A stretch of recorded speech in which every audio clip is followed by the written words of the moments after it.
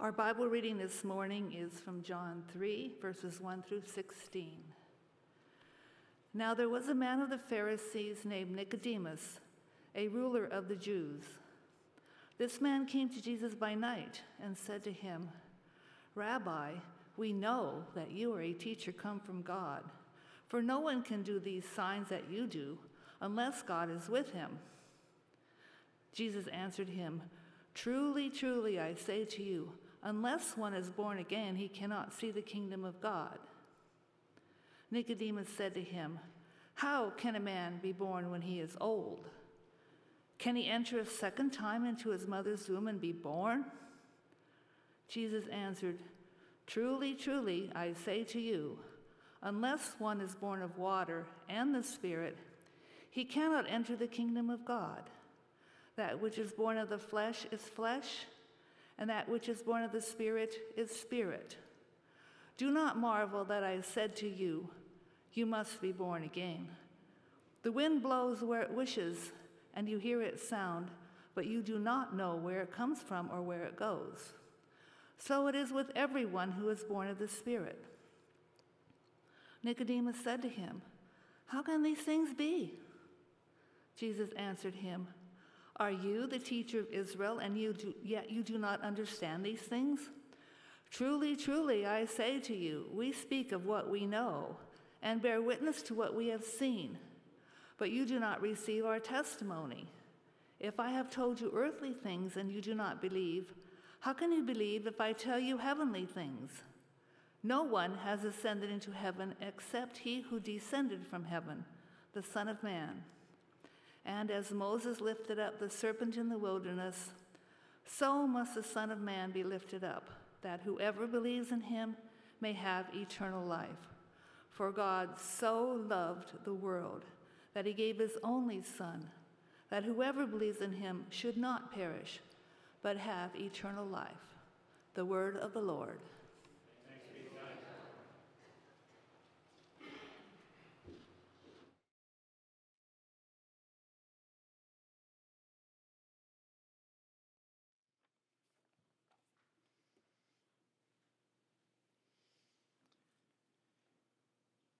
During my sabbatical, one of the things that I could do with my extra time was complete several house projects that had been waiting for me for some time. Most of these I enjoyed, but the last one was the worst. I needed to prepare our bathroom floor to be replaced, and we're having professionals install the new floor, but I needed to take up the old flooring myself to get it ready. We knew that this needed to be done for a long time. Our old linoleum was warping and bubbling up, and I was afraid that there had been some water damage and just knew that it had to be replaced. So I began tearing out the old floor, and it was so much worse than I thought.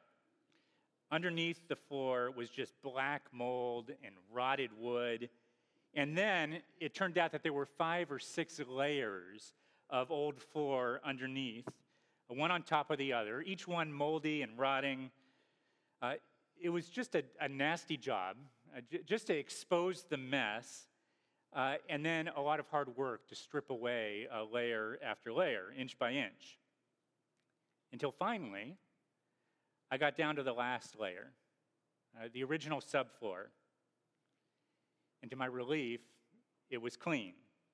Not exactly like new, but still very functional. I wasn't afraid of falling through the floor into the basement anymore.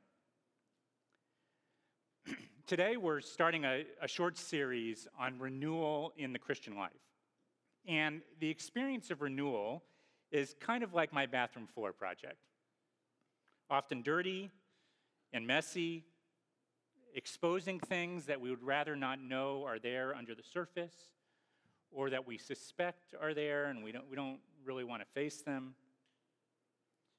But there's also a hope in renewal, that it is possible to find new life and health despite the mess. The theme of renewal has been important for me while I was on sabbatical these past few months.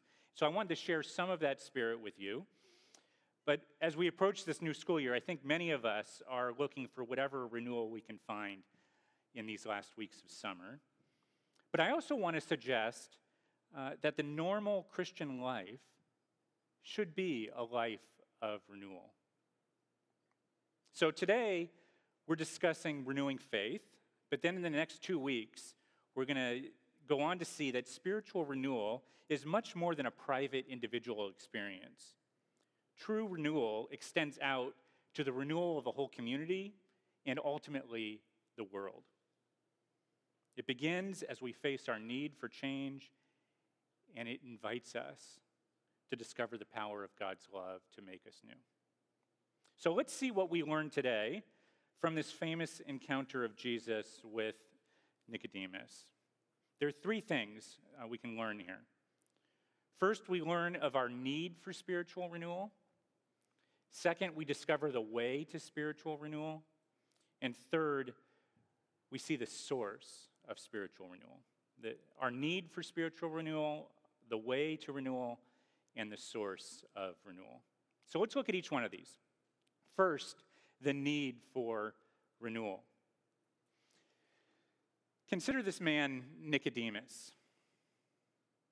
If there was ever someone whom you would think wouldn't need renewal, it would be Nicodemus. He was one of the most prominent religious leaders of his day. He's a Pharisee, which means he's highly educated in the Jewish Torah. He's a ruler of the Jews. This means that he's a member of the Jewish Sanhedrin, the official governing council of the Jewish people. It had only 70 members, so Nicodemus would be something for us like a senator coming to Jesus. He had religious authority, probably a highly regarded teacher. He had political authority. He is an institutional insider. He's wealthy. You might recall that at the end of the Gospel of John, Nicodemus shows up with Joseph of Arimathea to get Jesus' body from the Romans and prepare it for burial with extravagant spices. He has access to power. This is all to say that in the figure of Nicodemus, we find someone whom we might think doesn't need a lot of help.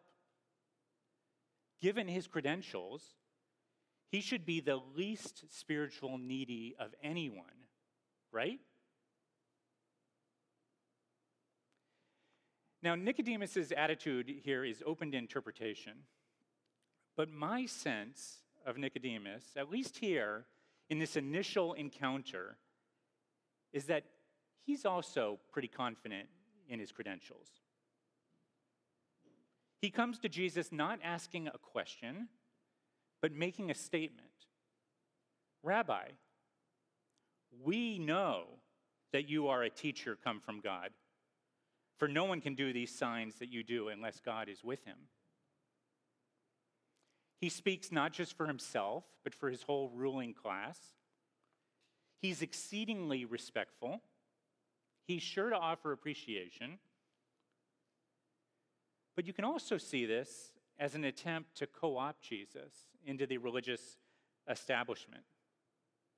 A kind of keep your friends close and your enemies closer strategy for managing this new flashy teacher. And Nicodemus is shocked and confused by Jesus' response to him. Truly, truly, I say to you, unless one is born again, he cannot see the kingdom of God. We'll come back to the question of what it means to be born again, or as I'll say, born from above. But first, it's enough just to notice that Jesus' response to Nicodemus is unsettling.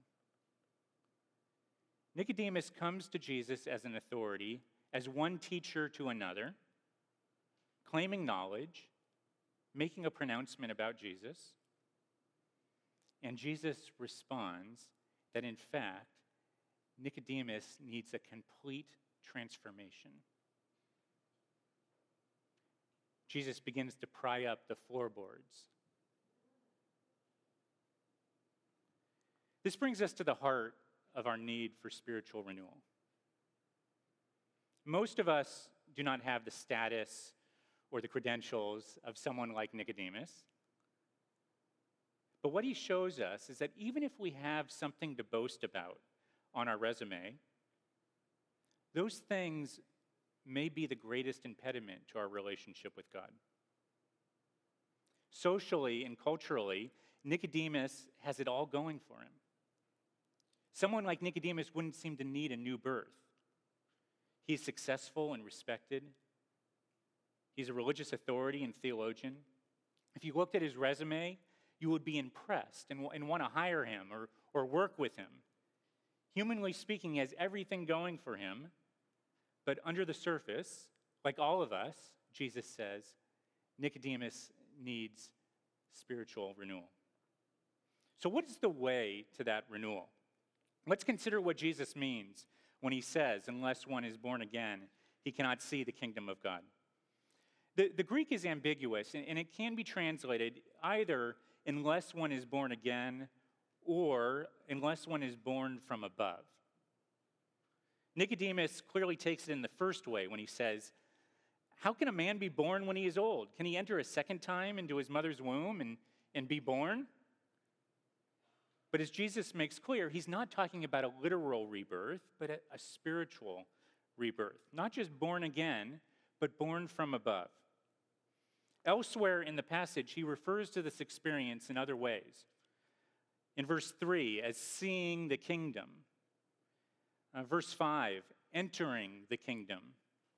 Verse 7, being born of the Spirit. Or verse 15, having eternal life. These are all different ways of talking about the same reality of life with God. How should we think about this? Well, let me offer an illustration. In the opening chapter of Andy Crouch's new book, The Life We're Looking For, Reclaiming Relationship in a Technological World, Crouch writes about the first human quest. He says the first human quest is the quest of every healthy newborn to find a face on which to focus. Here's how Crouch writes about it. After an ordinary delivery, after the first few startled cries, newborn infants typically spend an hour or so in the stage doctors call quiet alert. Though they can only focus their vision roughly 8 to 12 inches away, their eyes are wide open. They are searching with an instinct deeper than intention. They are looking for a face. And when they find one, especially a face that gazes back at them, they fix their eyes on it, having found what they were most urgently looking for. This is a beautiful metaphor of what it means to be born from above. To me, to be born from above means to return to this earliest experience of seeking a face, but not finding it in something or someone created, but in our Creator. Throughout our lives, we're looking for a face that recognizes us, that delights in us, that gazes back at us. We find it sometimes, profoundly, but temporarily in our most intimate relationships. Sometimes we settle for something superficial, like looking into the phones that now recognize our faces. But the promise of the gospel is that we were made to receive God's loving gaze, and that we can find him in the face of Christ. This experience is not just for the beginning of the Christian life, though that is how people often approach what Jesus says in John 3. The way we enter the Christian life is by being born from above, being born again.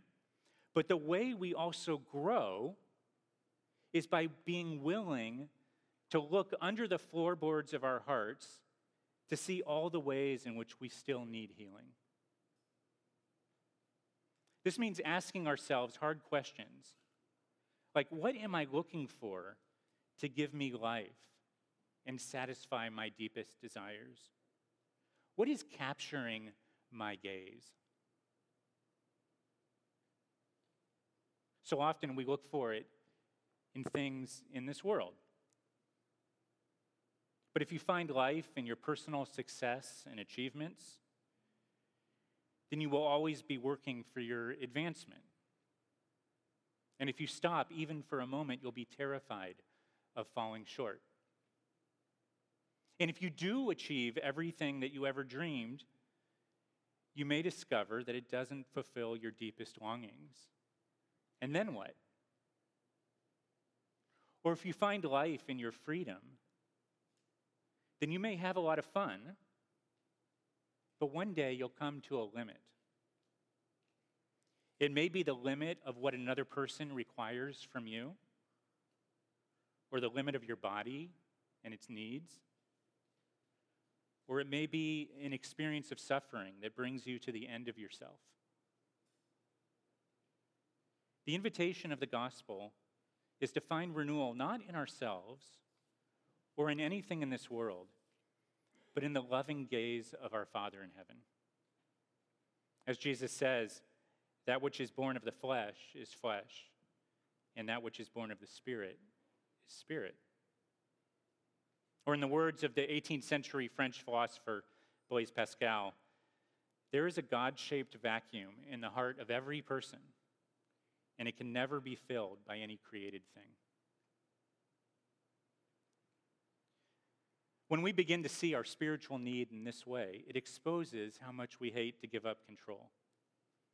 It means giving up all attempts to manipulate or to use our power for the benefit only of ourselves or our group. This applies in a special way to those of us who are in the church.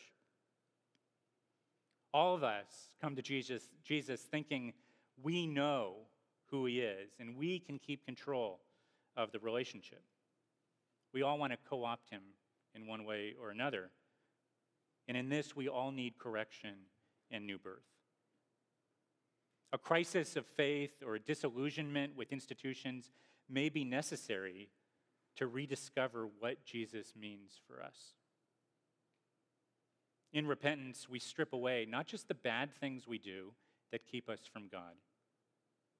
It also requires us to confess all the ways in which we try to do good things, our great achievements and our righteousness to maintain control and manipulate God and others to do what we want.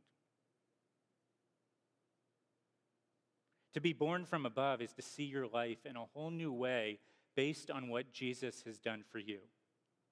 Not as your project, but as God's project. It means receiving the life that we need as a gift, not something for us to achieve, but to receive. Jesus bears witness to the reality of God. He tells us heavenly things. He descended from heaven to raise us to heaven as God's sons and daughters. When we come to the end of our own resources, when we give up trying to fix ourselves and turn instead in faith to Christ, we will find his loving gaze already on us. That's the promise. As the novelist Walker Percy once wrote, we love those most who know the worst of us and don't turn their faces away. So we've talked about our need for spiritual renewal, the need that's shared by all. We've seen that the way to spiritual renewal is a new attitude of humility towards our own abilities and a receptive faith in Christ. But there's one thing we need to see, which is the source of renewal. What is the source of this renewal? If we turn to Christ, will we find God delighting in us? The answer is yes. Jesus says in verse 15, as Moses lifted up the serpent in the wilderness, so must the Son of Man be lifted up, that whoever believes in him may have eternal life. For God so loved the world that he gave his only Son, that whoever believes in him should not perish, but have eternal life. This imagery of Moses lifting up the serpent in the wilderness comes from the book of Numbers, chapter 21. Here, the people of Israel have been struck by serpents because of their sin and rebellion. And in response to their repentance, the Lord tells Moses to make a bronze serpent and put it on a pole. Anyone who is bitten is to look at the serpent, the symbol of what's killing them, and they're healed. In the same way, the gospel declares Jesus is lifted on the cross and becomes a source of healing and life for anyone who looks to him. In the death of Jesus, we see the result of the sin that is killing us and receive life. As God provided for the healing of Israel, he provides for the healing of the world. This is an assurance that if you look to him, you will find life. But so often, we don't really believe that this is true. We're naturally suspicious of any free offer. And one of my favorite pictures of this mindset towards God comes from the 1967 movie Cool Hand Luke, starring Paul Newman. In this film, Luke is a prisoner in a Florida prison camp who refuses to submit to the system, and he repeatedly attempts to escape. Now, this movie has so many great scenes, but there are two that have always struck me. The first is after one of Luke's escape attempts, where the warden, they call him the captain, puts chains on Luke's legs. And this captain is completely insensitive to the men that he oversees. He's mean, and he demands arbitrary obedience to the rules. And so after he chains up Luke, the captain says to him, "You're going to get used to wearing them chains after a while, Luke, but you're never going to stop listening to them clinking, because they're going to remind you what I've been saying for your own good." And Luke responds, "I wish you'd stop being so good to me, Captain." And then the captain gets really angry. "Don't you ever talk that way to me, never. What we've got here is failure to communicate. Some men you just can't reach. So you get what we had here last week, which is the way he wants it. Well, he gets it. And I don't like it any more than you men." So then eventually, Luke escapes again, and the authorities are quickly after him. And as they're closing in, Luke hides in a church, and he starts talking to God. He says, "From here, it looks like you got things fixed, so I can never win out. Inside, outside, all them rules and regulations and bosses, you made me like I am. So just where am I supposed to fit in? I guess I'm pretty tough to deal with, huh? A hard case. Yeah, I guess I got to find my own way." And then the sheriffs and the captain arrive, and after Luke shouts at the captain, he's shot and he dies. And that's how the movie ends. Luke is a great illustration of what it means to be born of the flesh. It's not just that Luke is rebellious against the rules. His rebellion is rooted in a mindset about God, which you see in that final scene. His view of God is basically a bigger version of the captain, a giver of rules and regulations that he demands that people keep, even when they're arbitrary.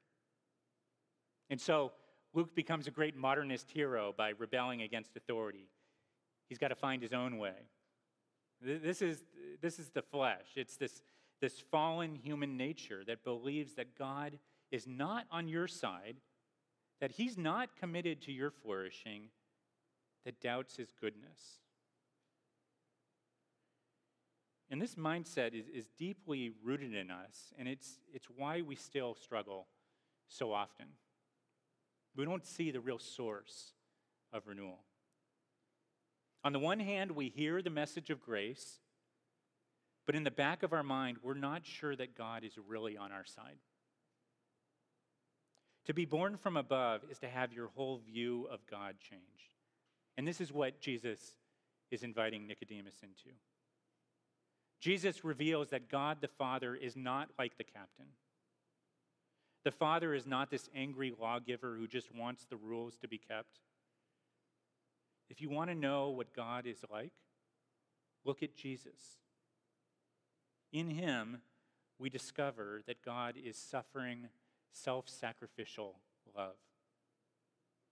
He doesn't have to be convinced to love you. Sometimes you hear people say, God loves you because Christ died for you. And what I think we hear is that Jesus has to persuade God to love us. The Father doesn't really love us deep down, but he sort of has to because of Jesus and what he's done. But what the Bible actually says is Christ died for you because God loves you. The love of God is the reason for the death of Christ. That's John 3:16. For God so loved the world that he gave his only Son, that whoever believes in him should not perish, but have eternal life. The measure of God's love is his giving the greatest possible gift for you in the person and work of Jesus. When you see this, and you believe it, it has the power to change you. It will make you humble because you know that you couldn't save yourself. Christ had to die for you. But this kind of love will also make you confident because you know that you're accepted by grace. Knowing his grace, you can even look under the floorboards of your life. You can ask for help. You can seek renewal even when it's hard and messy. Change is possible because God sees us exactly as we are, and he does not turn his face away.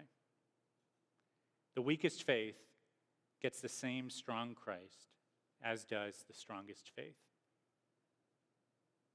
Jesus says, I am the bread of life. Whoever comes to me shall not hunger, and whoever believes in me shall never thirst. Do you believe this? Let's believe it together. Let's pray.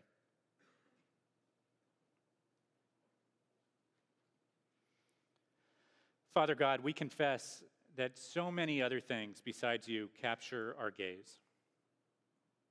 We find ourselves entranced by things of this world that will never bring us the life we're looking for. Heal us and raise our vision to you in your love, that we might be renewed and made whole. And make us a people who reflect your love to the world through the power of the Holy Spirit. It's in Christ's name we pray. Amen.